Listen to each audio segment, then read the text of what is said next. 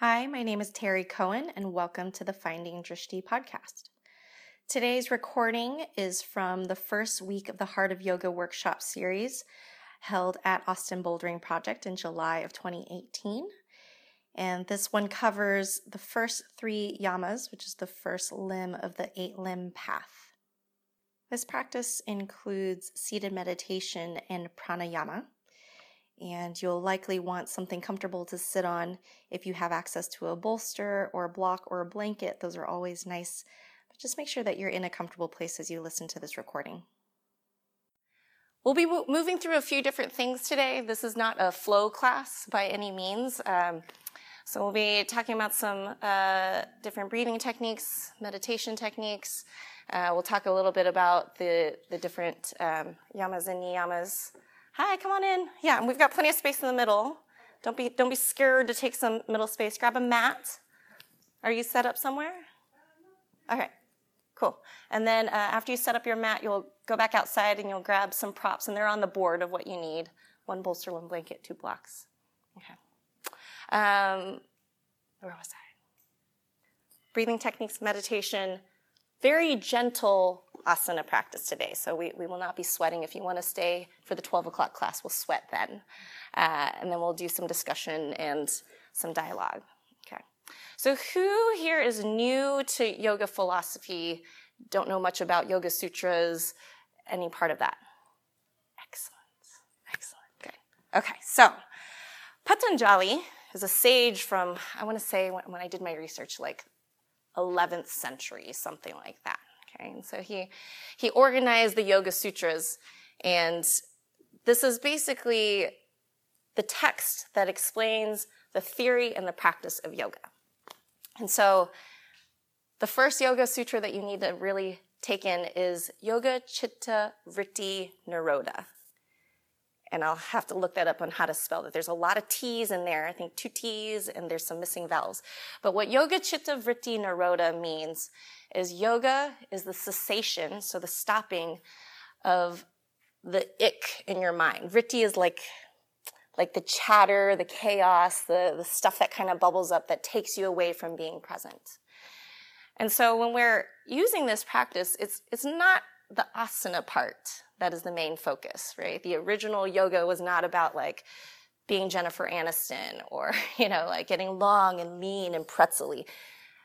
That's later on in the practice. So within the Yoga Sutras, Patanjali lines up 8 different limbs.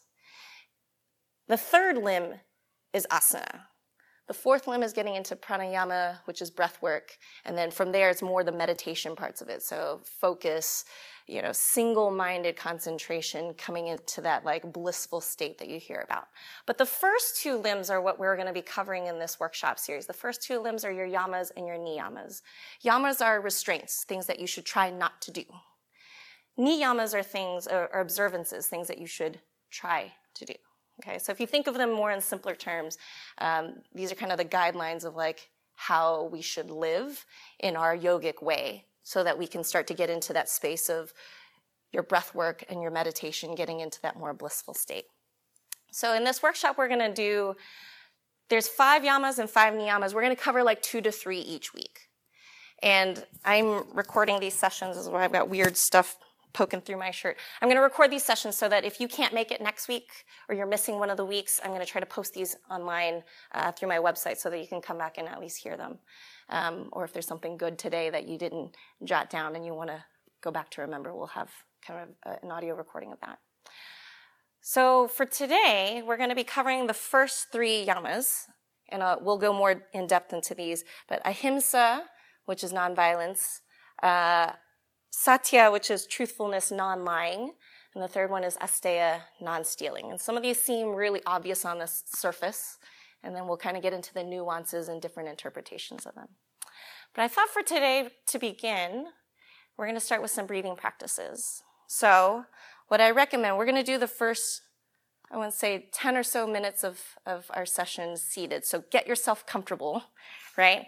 We got blankets nearby, so if you need a little bit of cushion under your seat or under your knees, I like to have a bolster under my seat. If you need a little bit higher, you can always put yourself on a block. So just make sure that you're comfortable. If you tend to have like your feet fall asleep when you're seated cross-legged for too long, this is also seated meditation, right? You could prop one leg up. If you prefer a kneeling posture, this is also seated. So you can set yourself up in any way that you need to or want to. You are not bound by what I am doing or what your neighbor is doing or what you think it needs to look like. Get comfortable, right? It's hard to be in seated meditation if the whole time you're struggling because your toes are getting that tingly feeling and your leg is falling asleep. All right. Okay, so we're just going to close the eyes for now. Roll your shoulders back and behind. And start to take a nice, slow, steady rhythm to your breath. And this doesn't have to be ujjayi, where the person next to you can hear you, but just a really simple, easy breath in through the nose. Really soft and easy exhale out the nose. And just observe here. Just observe how your breath is moving through the body. Observe what physical sensations you're experiencing in the body. Whether that's whatever's under your seat, how your hands are feeling against your legs, the expansion of your lungs, the softening of your eyelids and even your eyeballs. Notice the temperature of the air on your skin. Notice how your clothes feel against your skin.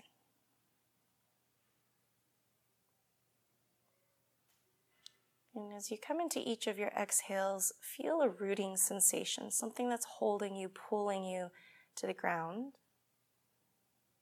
And if you notice that your mind wants to wander, that's the vritti, right? The chatter, the chaos, the ik, whatever you want to define it as. If you notice that vritti start to come into play, come back into the breath. Just observing.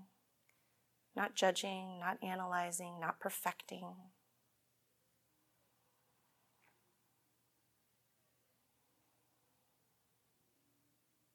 We'll take about 5 more breaths here.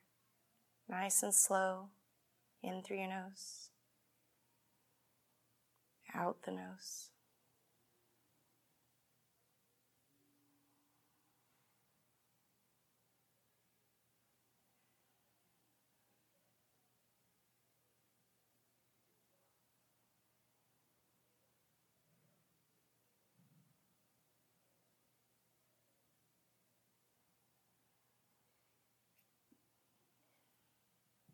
And flutter the eyes open. Okay. All right. So this in itself, just the seated posture, feeling something into the ground, this is grounding. And the idea of grounding is that we tend to let our minds pull us away. And so just this noticing of the physical sensations of whatever is seated, what pulling you to the floor is going to keep you from feeling that like flutter of your nerves or your energy levels or whatever that normally pulls you away and kind of leaves you floating off into space. And then you realize, I don't know where I am. You know, you have those moments where you aren't quite sure what's going on. So this right here, just taking a simple seat, noticing your breath. This right here is just getting grounded, getting our kind of level set. All right, so we're going to practice Nadi Shodhana, and this is alternate nostril breathing. And so the idea of this is that we tend to have a dominant nostril for about 30 minutes at a time, and then your body switches to the other side. In the case of allergies, sometimes one side is your dominant one for a very long time, right? Like you notice you're sleeping, everything drains to one side, you're only breathing through one nostril, so we want to like switch it to make sure the other side is breathing as well. So that breath is prana. Prana is energy in your body. So the idea of controlling your breath is controlling the energy that's flowing through your body. So I'll show you kind of the pattern that we'll go through, and then we'll all go through it together. So with your hands, I always start with my right hand. You're going to use your thumb and your 4th and 5th finger. So your 2nd and 3rd are coming down. It's like a weird hook'em. So your thumb is going to hold on to one nostril. And the idea is you're going to breathe in through one nostril. And you're going to close it off at the top for a moment. Release, exhale out the other nostril. And then you're going to inhale through that nostril, close it off, exhale out the other. Okay, let's give it a try. So get your hands in place. Second and third finger down. You're using your thumb and your fourth and fifth finger. So start with your right thumb on your right nostril. You're going to inhale through the left. Close it off. Exhale out the right. Slow, easy exhale. Good. Inhale through the right. Close it off at the top. Exhale out the left. Inhale through the left. Close it off at the top. Exhale out the right. Good. So feel free to close your eyes. And we'll just keep with this pattern.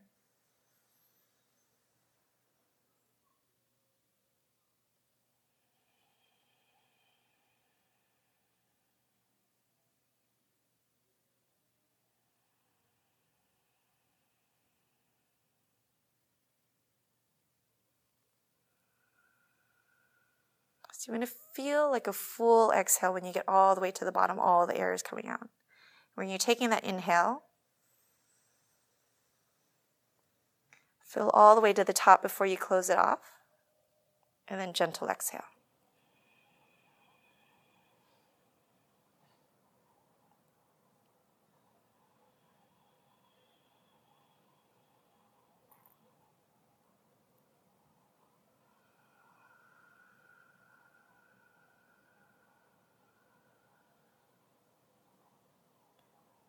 We'll take 4 more rounds of breath.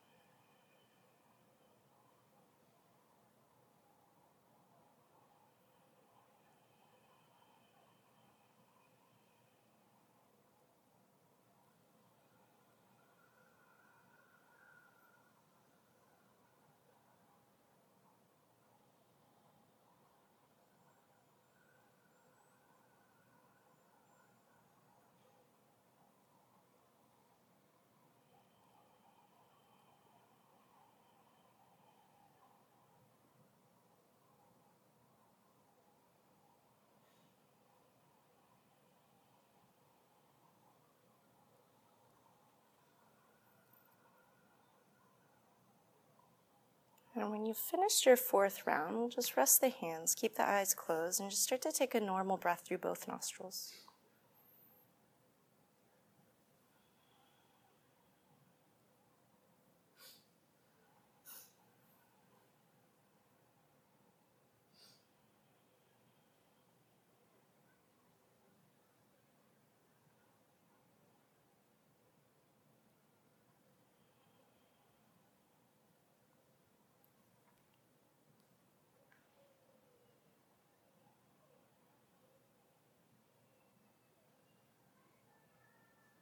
And flutter the eyes open.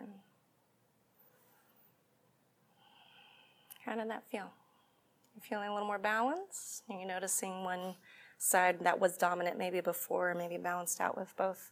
It's a little harder with allergies. I actually find that people who do the alternate nostril breathing when they're dealing with allergies, it actually helps to open up the other side. So again, this is just to balance out breath and energy in the body, keep you grounded as well. And so if you're ever having a day where you feel like maybe you've forgotten to breathe, right? You're having a stressful day and you realize you're holding your breath a lot. And then when you finally exhale, it's like it all comes out. Using this alternate nostril breathing will just help bring it back into balance so that one side isn't the dominant side, that you're getting equal breath on both sides. Okay. All right. Uncross your legs, shake them out. We're going to be doing a lot of sitting today for parts of it. And then we'll get a little bit more movement. So what I want you to try, whatever way that you were sitting last time, try something different. So if you were cross-legged last time, maybe try a one-legged kind of prop, or you could grab a block or use your bolster. You could come into a kneeling kind of position, maybe sitting on the block. Just try something different. Okay. All right. So we're going to take this into some seated meditation. So again, don't feel stuck if you start to feel like whatever position you're in right now. If your foot is falling asleep, I don't want you to suffer the whole time just waiting for meditation to end, okay? If something's not feeling right, Switch it up, right? You don't have to be perfectly silent, right? We can switch things up. We are human, okay? So we're going to be doing metta meditation. And so the idea of metta meditation is that you're cultivating loving kindness, and this will counter ill will. So it's more mantra-based. Basically, you're thinking about a certain line that you might repeat in your head as we sit quietly and breathe. So for loving kindness, the idea behind this, and I'll give you kind of an example. We had somebody do us wrong in our family. Somebody was trying to cheat my family of money. It was like some business thing that I wasn't a part of. But my initial reaction was like, let's get them, right? Let's sue them, right? I was like, oh man, I want them to go down, right? Because that's a natural human reaction. We feel anger when we feel wronged. And my mom, who is like a sage in her own, I've never seen her really show anger, ever. And we have tried her. There's 5 of us. She was like, he's going through something. We don't know what he's going through. He's going through something, and this is why he can't pay us back for whatever amount it was. And she's like, we shouldn't wish him ill will.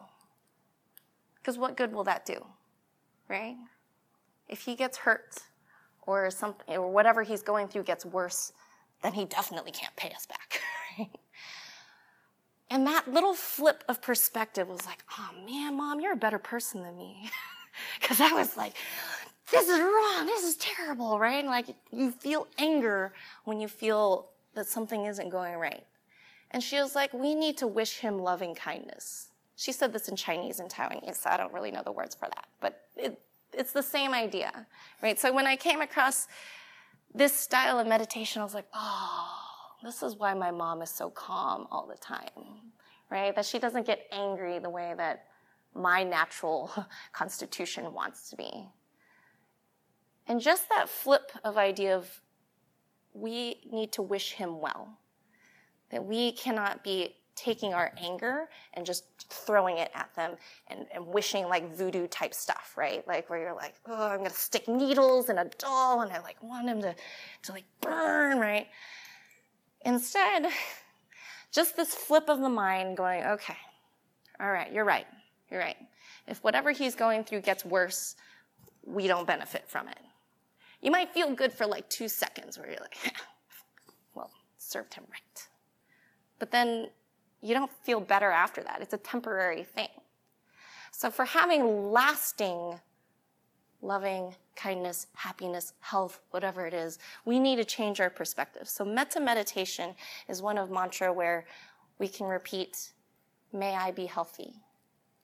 May I be happy. May I find peace. And then after you take care of yourself, you might think about a loved one. May he or she be happy. May he or she be healthy. May he or she find peace. And then you think about somebody who's just kind of neutral in your life, maybe acquaintance, maybe a coworker, somebody that you might not know very well. And you wish for them happy, healthy, find peace. And then you think about the people who've done you wrong, that you don't like. And again, may you be happy, may you be healthy, may you find peace. Okay? So we're going to go through this 4 times. And we'll put our focus on a different person each time. First round will be for us. So get yourself comfortable however you want to sit. Hands can be wherever you want them. So you could have a palm up. If it helps you to have take a mudra, you could take thumb and index finger together. Other 3 fingers are kind of just light. What we just don't want is clenching, right? Then it's not helpful. So find something that works for you. And you close your eyes. And start to follow your breath in through your nose. Out through the nose, get yourself grounded first, right? So going through those physical sensations in the body, whatever's touching the ground, temperature of the air, noticing the quality of your breath. And then start to bring those mantras into play toward yourself. May I be happy. May I be healthy. May I find peace. We'll go for a couple minutes here.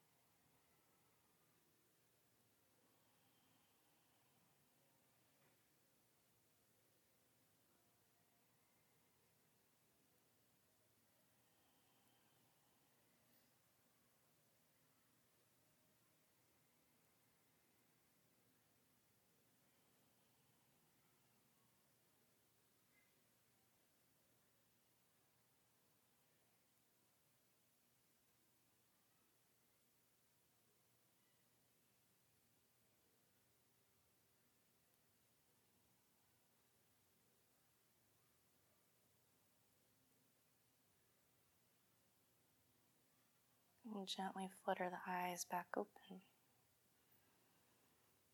All right. Let's switch up how you're sitting. Just give something different a try.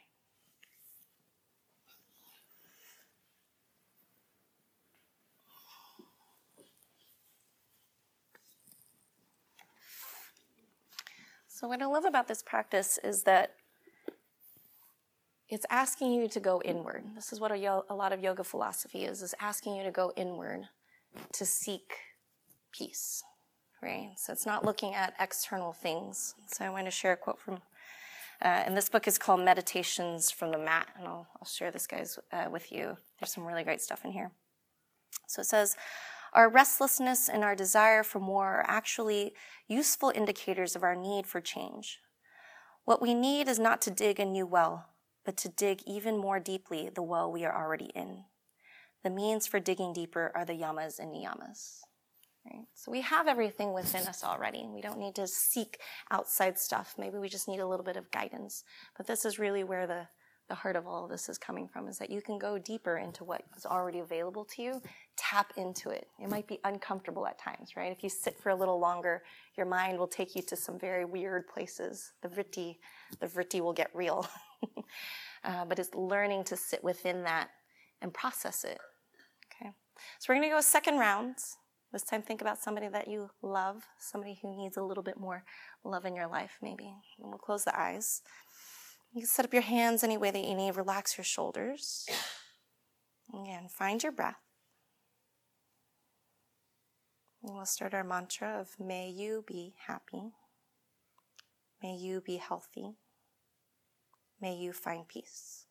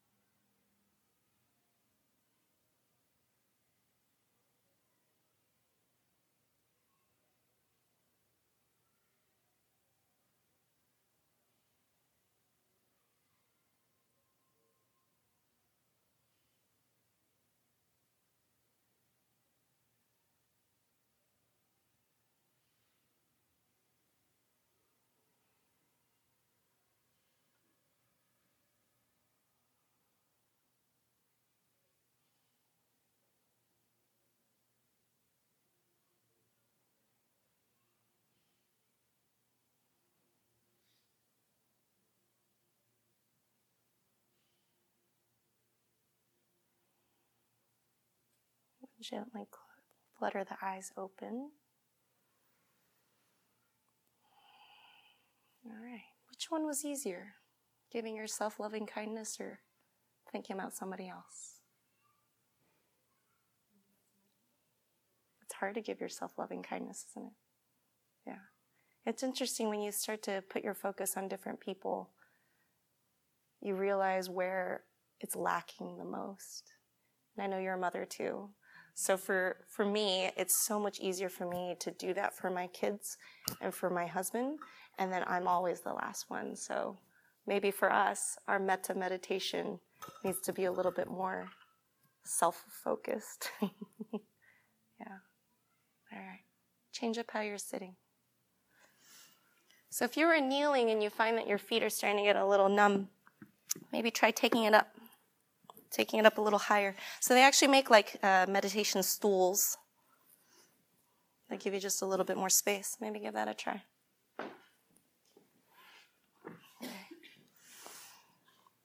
Get yourself comfy, as comfy as you can. Hands wherever you need them. Roll your shoulders back and behind. Close your eyes. All right. This is going to be like a neutral person, just somebody in your life that maybe they seem like they need a little bit of loving kindness directed toward them. We'll start our mantra. May they be happy. May they be healthy. May they find peace.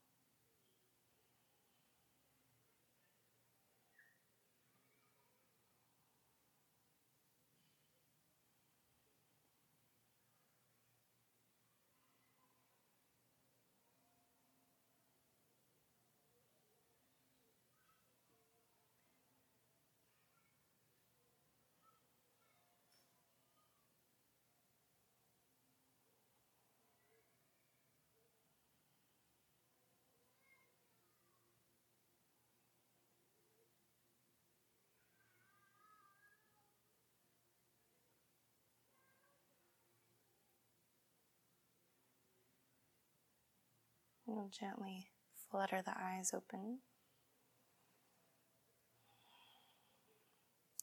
So part of this practice isn't that we let people walk over us, right? I think sometimes there's this misconception that like, oh, we're supposed to be yogis, we're supposed to be like so calm and like nothing bothers us. We're human though, things bother us. It's how you react when you're bothered by something, right? When things start to enter your life that are causing anxiety and frustration and anger, how you take those reactions and bring them to a place where they maybe aren't coming so much from anger, right? Coming up from a place where you want to be vindictive, right? That you want to just like stick it to somebody, right? And so I find that for metta meditation, it just helps me change how I look at somebody else, where I might have normally wanted to wish them the worst, and instead wish them okayness, right? I'm not wishing them fortunes, right? I'm not wishing them that they win the lottery and I get nothing. But I'm wishing them so that they are in a place where they can also come from where I'm coming from, right? That they are in a place of okayness, happiness, fine, they can have some happiness, right? So it's not taking things and saying, walk all over me, I'm a yogi, you can do whatever you want, that I won't react to this at all. That's not what we're talking about here. It's talking about how can we change things so that when we start to enter back into the arena, that we're not coming from a place of like crazy, that I'm gonna like, right? All right, change up how you're sitting. Last round.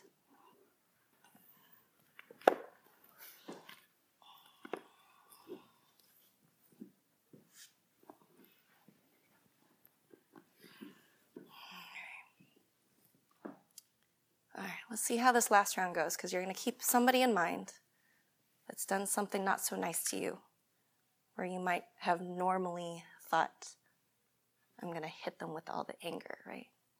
We're going to offer them some loving kindness. So draw your shoulders back and behind, close your eyes. Start to find your breath.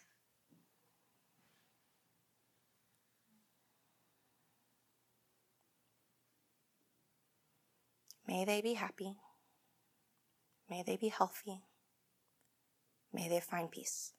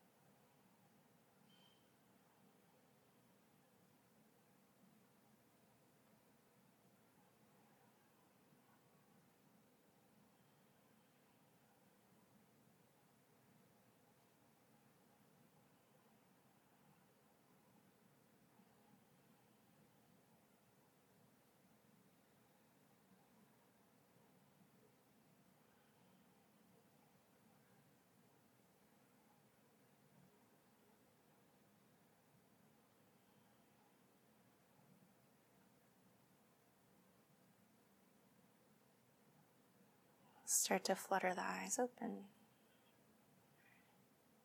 Is that one harder?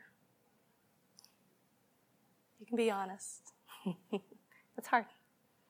It's hard. It's hard thinking about somebody who you would have normally wanted to wish the worst for, and then to wish them health and happiness and peace. But this is why we do this practice. And you can do it, you don't have to do it in a seated meditation kind of state. You could do this while you're in your car. Somebody just cut you off. I'm going to wish you healthy, happy, peace. Right? Right? So it can come in any time, any place, and that's kind of the beauty of meditation. Is that it doesn't have to happen in a specified way or space or time or situation. That you can do this anytime that somebody pops into your mind. You can throw some mantra at them. Right? Just breathe for a few minutes, or maybe even just 20 seconds, 30 seconds. Right? The amount of time doesn't matter. It's the idea that you are thinking of one thing and you are using your breath in such a way. Okay. Let's clear your mats. We're going to move a little bit, and then we'll do a little bit more discussion, and then we'll bring you back down toward the end. So move props off of your mats, and we're going to start in a child's pose. So child's pose is just, you can take knees wide or keep knees together, but sink your hips all the way back to the heels. Forehead to the floor. Arms are either forward, our arms are back behind. And if you want that bolster underneath you as like a little snuggle pillow, you're welcome to use that as well. But allow your shoulders to soften. Let your head connect into something. Let your hips get really, really heavy.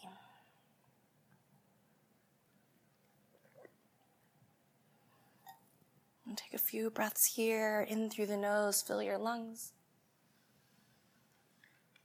Exhale, soften into the floor. A few more breaths in.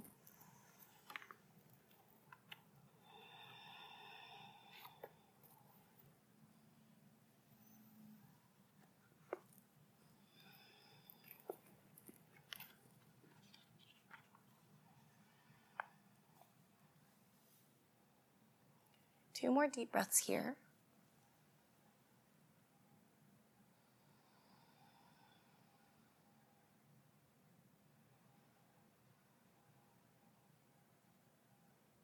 And we'll slowly come up onto hands and knees. If you've got those bolsters in the way, you'll want to move them out of the way. And we'll just take a few rounds of cat-cow. So on your inhale, you're going to drop the belly down, open across the chest, lift the chin. Your exhale, you're going to tip the tailbone down, round into the back, one vertebrae at a time, head drops. And you keep the eyes closed if you want, if that helps you stay more in your body. And as you move between your inhales and exhales, and if you notice you need a little bit more movement through maybe the side of the ribs or into the hips, feel free to take those extra movements. Maybe you shake your head no, nod your head yes. And just work a few rounds of cat-cow here, any way that you need them. You might feel little pops and cracks in the body. And see if you can find as much space between each of your vertebrae as you can. So really exaggerate that opening across the chest. Really exaggerate the rounding of the upper back as you come through.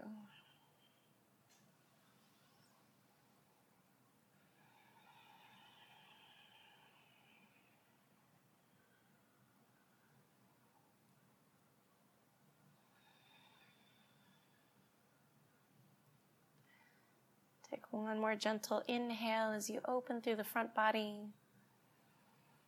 One more exhale as you round in, drop the head. And we'll come back to a neutral spine. We'll keep your left hand where it is. Inhale, your right arm open. Exhale, we're going to take this right hand, slide it underneath your left armpit, come all the way to your right ear and your shoulder. And then you've got a few options from here. Your left hand can stretch long if you need more of a side stretch going on. If your shoulder feels tight and you want a little bit more of an opening there, you can wrap your left hand behind the low back. But allow for your ear and your shoulder to fully rest into the floor. Breathe into that space between your right shoulder blade and the spine.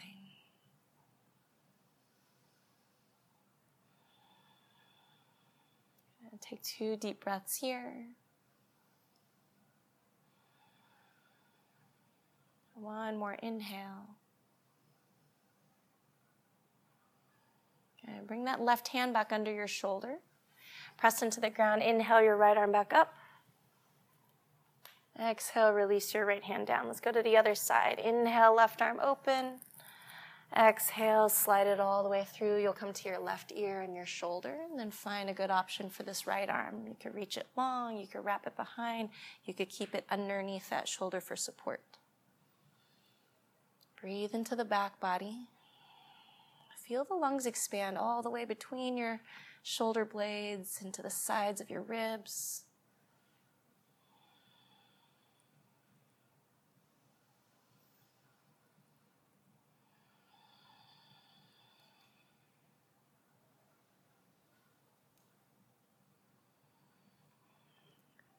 Two deep breaths here.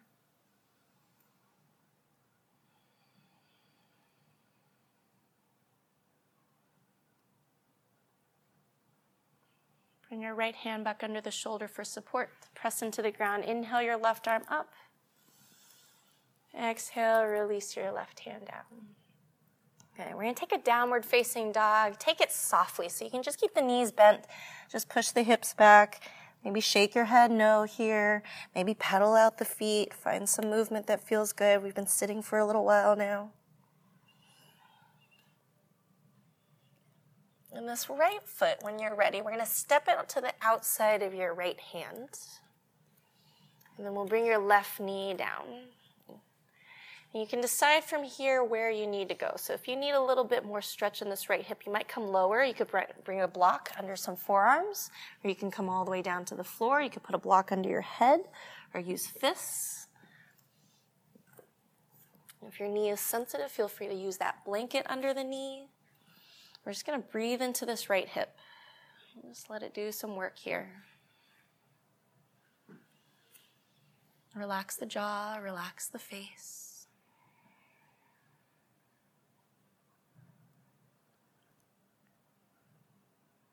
Take 3 slow breaths in.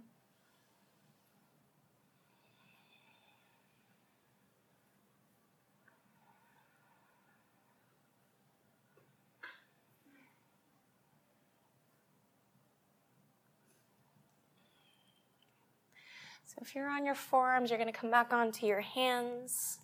Let's pick up this back knee and step your right foot back into downward facing dog. Take a breath or two here, and then we'll set up on the other side. left foot to the outside of your left hand. You'll bring this right knee down. And you decide where you need to go. If you want to use blocks, come down onto the forearms or use your fists.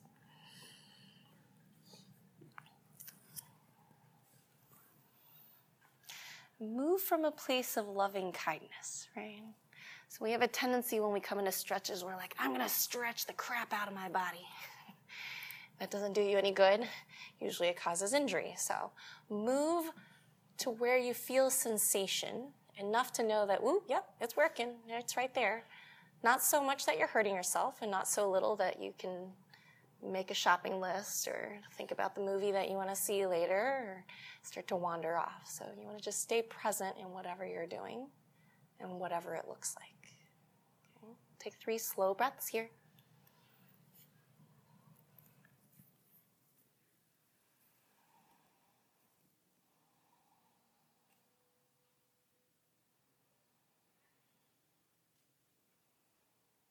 So if you're on your forearms, come back onto your hands for support. We'll pick up your back knee, and we'll send this left foot back and behind, downward facing dog. Take any final little movements that you need here. And then we'll bring the knees down, and you're going to get comfortable again. Okay. All right. And if anybody was interested in jotting anything down, I have some cards and some pens up on this little cabinet here. So we're going to start talking about our 3 yamas, and you're going to start to see how they're all interconnected in everything that we've already been talking about. So our first one is ahimsa. Ahimsa being nonviolence. So on the surface, right? Don't kill anybody. Don't hit anybody, right? Like all the things that you learned as a child of what not to do when you normally want to just have a tantrum, right? And I will tell you as an adult, I've had plenty of tantrums now that I have kids, and I realize that I'm acting like a 3-year-old, and I want to stamp the ground, and I want to say, I'm going to take your toys away, and, react with anger. So ahimsa also has some nice nuances in that we're not only addressing the physical actions of what we're doing, right? It's also talking about nonviolence in speech and nonviolence in thought, right? So I'm sure we've all experienced those moments of, I'm going to think hateful things, wish you the worst, right? So you can already see how this metta meditation goes really nicely with working with ahimsa of nonviolence. So I'm going to read a little passage here. Lightness has a call that's hard to hear, but each time we choose to hear it, the call becomes a little clearer. We spend our days badgered by voices that tell us to judge others, fear others, harm others, or harm ourselves. But we are not obligated to listen to those voices or even to take responsibility for them. They may be where we come from, but they are not where we are going. There is another voice, a voice that shines. Ahimsa is the practice of listening to that voice of lightness, cultivating that voice, trusting that voice, and acting upon that voice. So you can see how ahimsa is also not just geared toward other people, right? That's on the surface again. Somebody angers you, you want to react in violence and anger. A lot of times ahimsa is also to ourselves, right? When you are taking care of other people and you forget about yourself, or you beat yourself up, right, about whatever it is. I know right now, like, social media is such a thing that you're like, oh, everybody's got this perfect life on Instagram. I'm such a terrible mother. I'm not doing Pinterest crafts with my kids. And you take these things that are external and that's the vritti, right? This is part of the vritti, is the stuff that starts to flood your mind and that says, oh man, you're such a terrible person. You're doing these horrible things. You're not living up to a standard. And ahimsa goes, you don't have to be violent toward yourself either.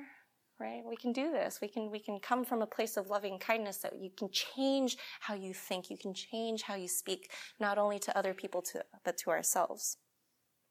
So how can we be nonviolent not only to other people, but also to ourselves, right? That's a thing that you can always ask yourself whenever these types of things start to bubble up, like, man, my initial reaction is this. And I'm beating myself about it, and I feel terrible, and I feel guilty. How can you turn it around? How can you make it to a place where you go, you know what? It doesn't have to be this way.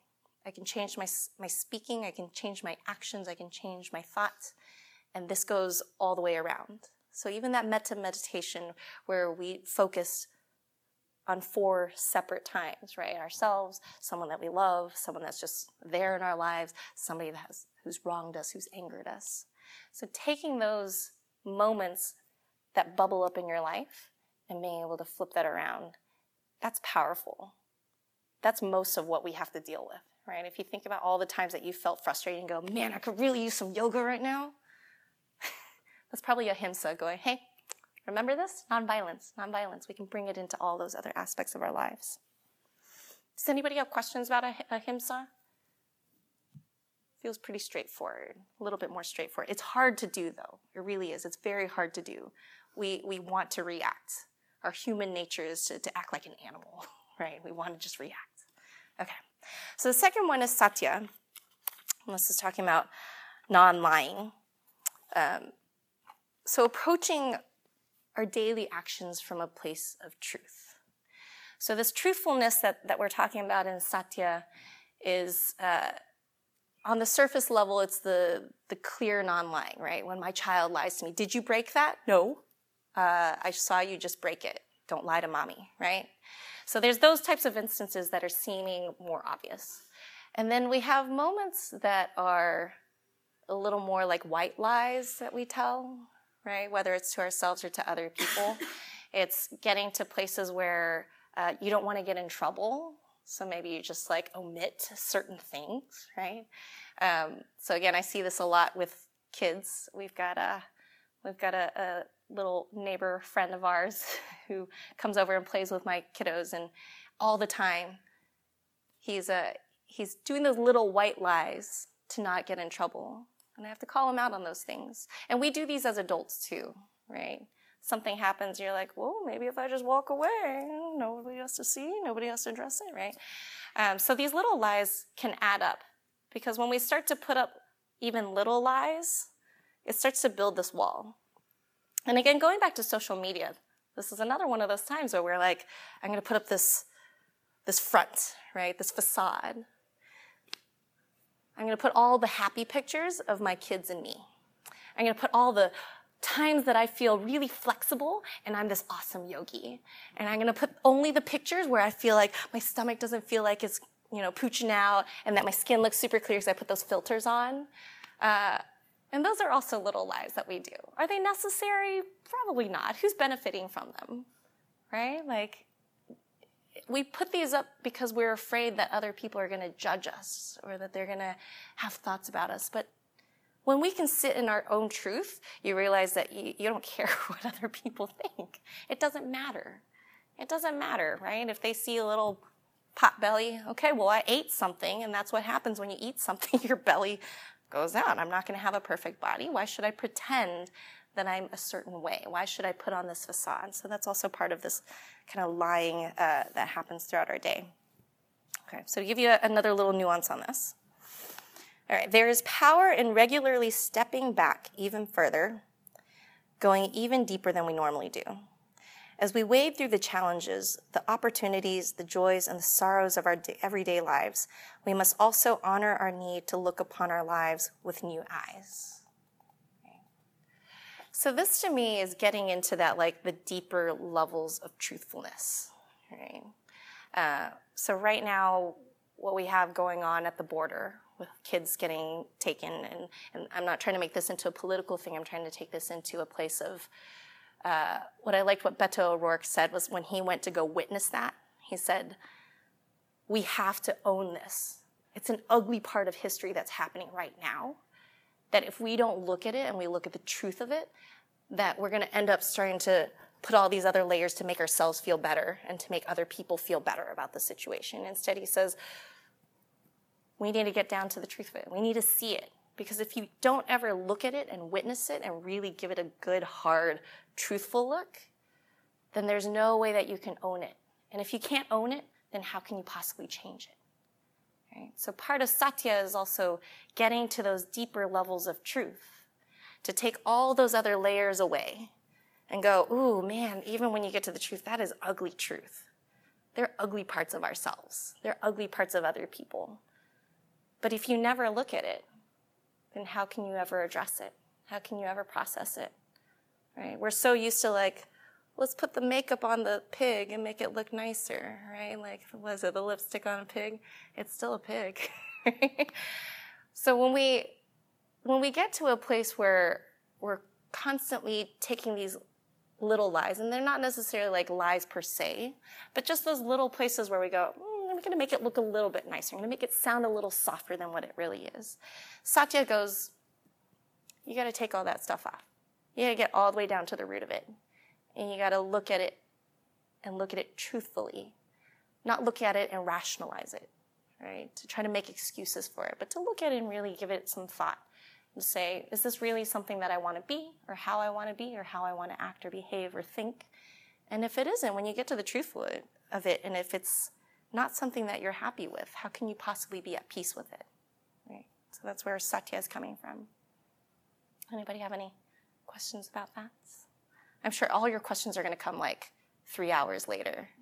And then feel free to email me, and I'll give you guys my email and all that good stuff as they bubble up. Okay. So our last one, asteya. Asteya is non-stealing. And again, non-stealing seems obvious on the surface, right? You don't go into a store and put something in your pocket and walk out. Okay, well, that's stealing. Stealing is also maybe you borrowed something from somebody and you forgot to give it back. And then it just sat on your shelf and you're like, well, it's mine now. It didn't hurt anybody per se, probably, right? Unless you borrowed something very expensive. But like, I borrowed somebody's book and I ended up taking like a year and a half to read it. And then it sat on my shelf and I was like, is that my book? No, that's not my book. I felt really bad. It was starting to like collect dust and then my kids spilled some water on it. So I bought my friend a new book to replace it. But little moments like that can add up too. Stealing can also come in the form of stealing somebody's time and somebody's energy. Right? You ever have a friend that you start dreading hanging out with because they suck all the energy out of you, right? It becomes all about them. And then you're just like, oh my gosh, like I want to be nice to this person, I really do. And I know that they're going through a hard time, but like it's draining me. I feel depleted, right? That's a form of stealing that somebody else is doing to you. And sometimes you have to just protect yourself from that and set your own boundaries. So there are those moments of stealing that happen in our lives as well. So this quote I'm going to read to you, this was one that I had to like chew on for a really long time because the first time I heard it, I was like, I don't get it.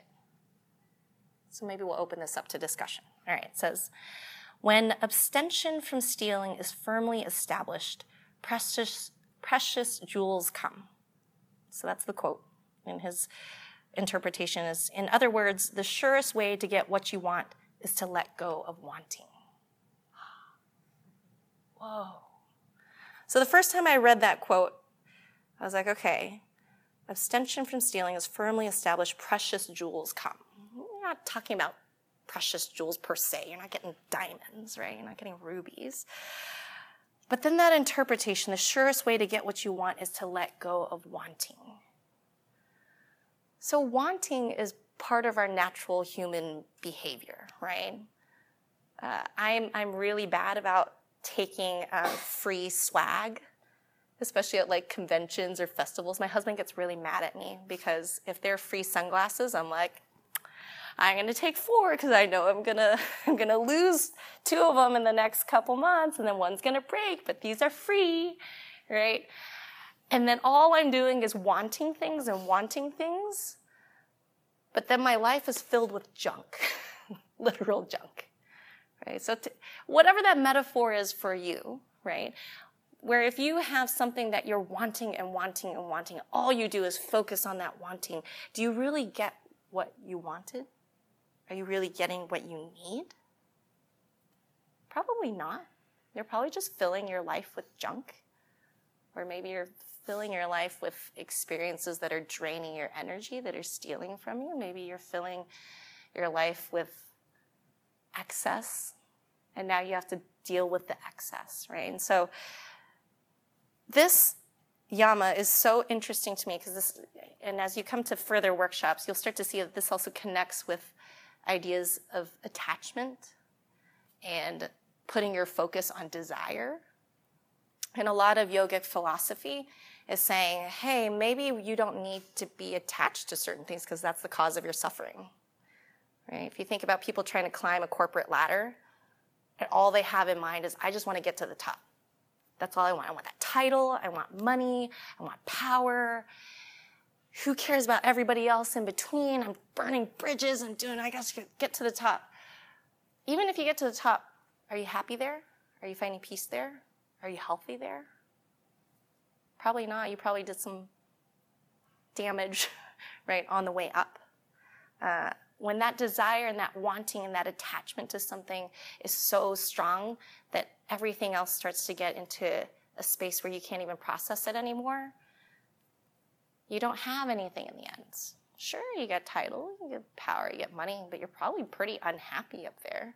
You probably burned some friendships on the way there.